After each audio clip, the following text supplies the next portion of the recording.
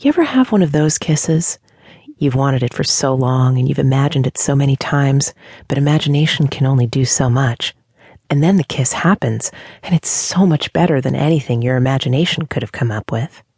The kiss is so perfect, so savage and powerful and beautiful that you forget everything else, how to breathe, how to stand, how to feel anything other than that connection that makes you not a single person, but this perfect tandem thing.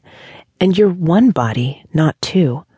You're so connected that you have no real knowledge of where you begin or where she ends. You're just one together. Yeah, this was one of those kisses. She held me so tightly against her that I felt that drowning people dragged up from the sea and tasting air again must feel like this, feel so saved and inherently safe. She savored me, not in a sweet, soft kiss, but in a powerful devouring of me, her mouth hot against mine. But let's be honest, I devoured her right back. For the first few seconds, I was in pure blissful shock, but that didn't last long. My body responded to her, not only with every instinct I possessed, but with all the raw want and need that I've been torturing myself with since I first met her. I was leaning against the counter, and, frankly, I was leaning against her, so I didn't even have to worry about maintaining my balance with my bad leg. All I was in that moment was that kiss, was that connection to Lane O'Connell, the woman I'd been drawn to, driven to, from the first moment my eyes ever met hers. We were meant to be drawn together, I knew. There was something ancient and instinctual about how much I wanted her. I could have never predicted that want. If you'd asked me even a week before that moment, I would have told you that I wasn't even sure two people could be pulled to one another like this. This wasn't purely physical attraction. This was the attraction of one heart to another, two hearts beating together in the same perfect rhythm. I would have never believed I'd be saying it, but there it was, as plain as day, and I have to say it if I'm being truthful. This was a soul attraction, and I wasn't even sure I believed in souls.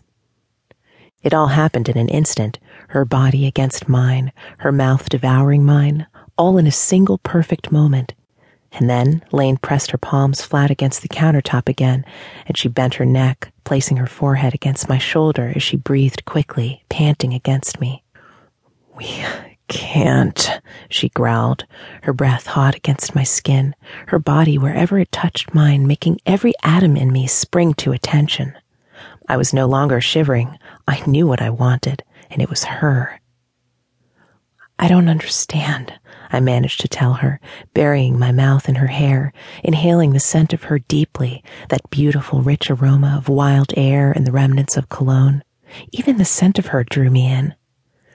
"I don't understand," I repeated as she bent away from me, and it was my turn this time to grasp her waist, and I did.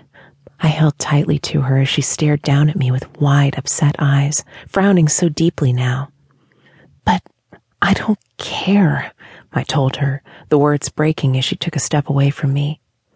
"Lane, don't," I said, as she took another step back, and I stood leaning against the counter, and she stood several feet away from me, no longer touching me. But though there was no physical contact, I could feel something stretch between us, something that felt like a bright line between our hearts. She had to feel it too, didn't she? "I don't understand," I repeated woodenly, but she shook her head, running her fingers through her hair. "There's too much," she said.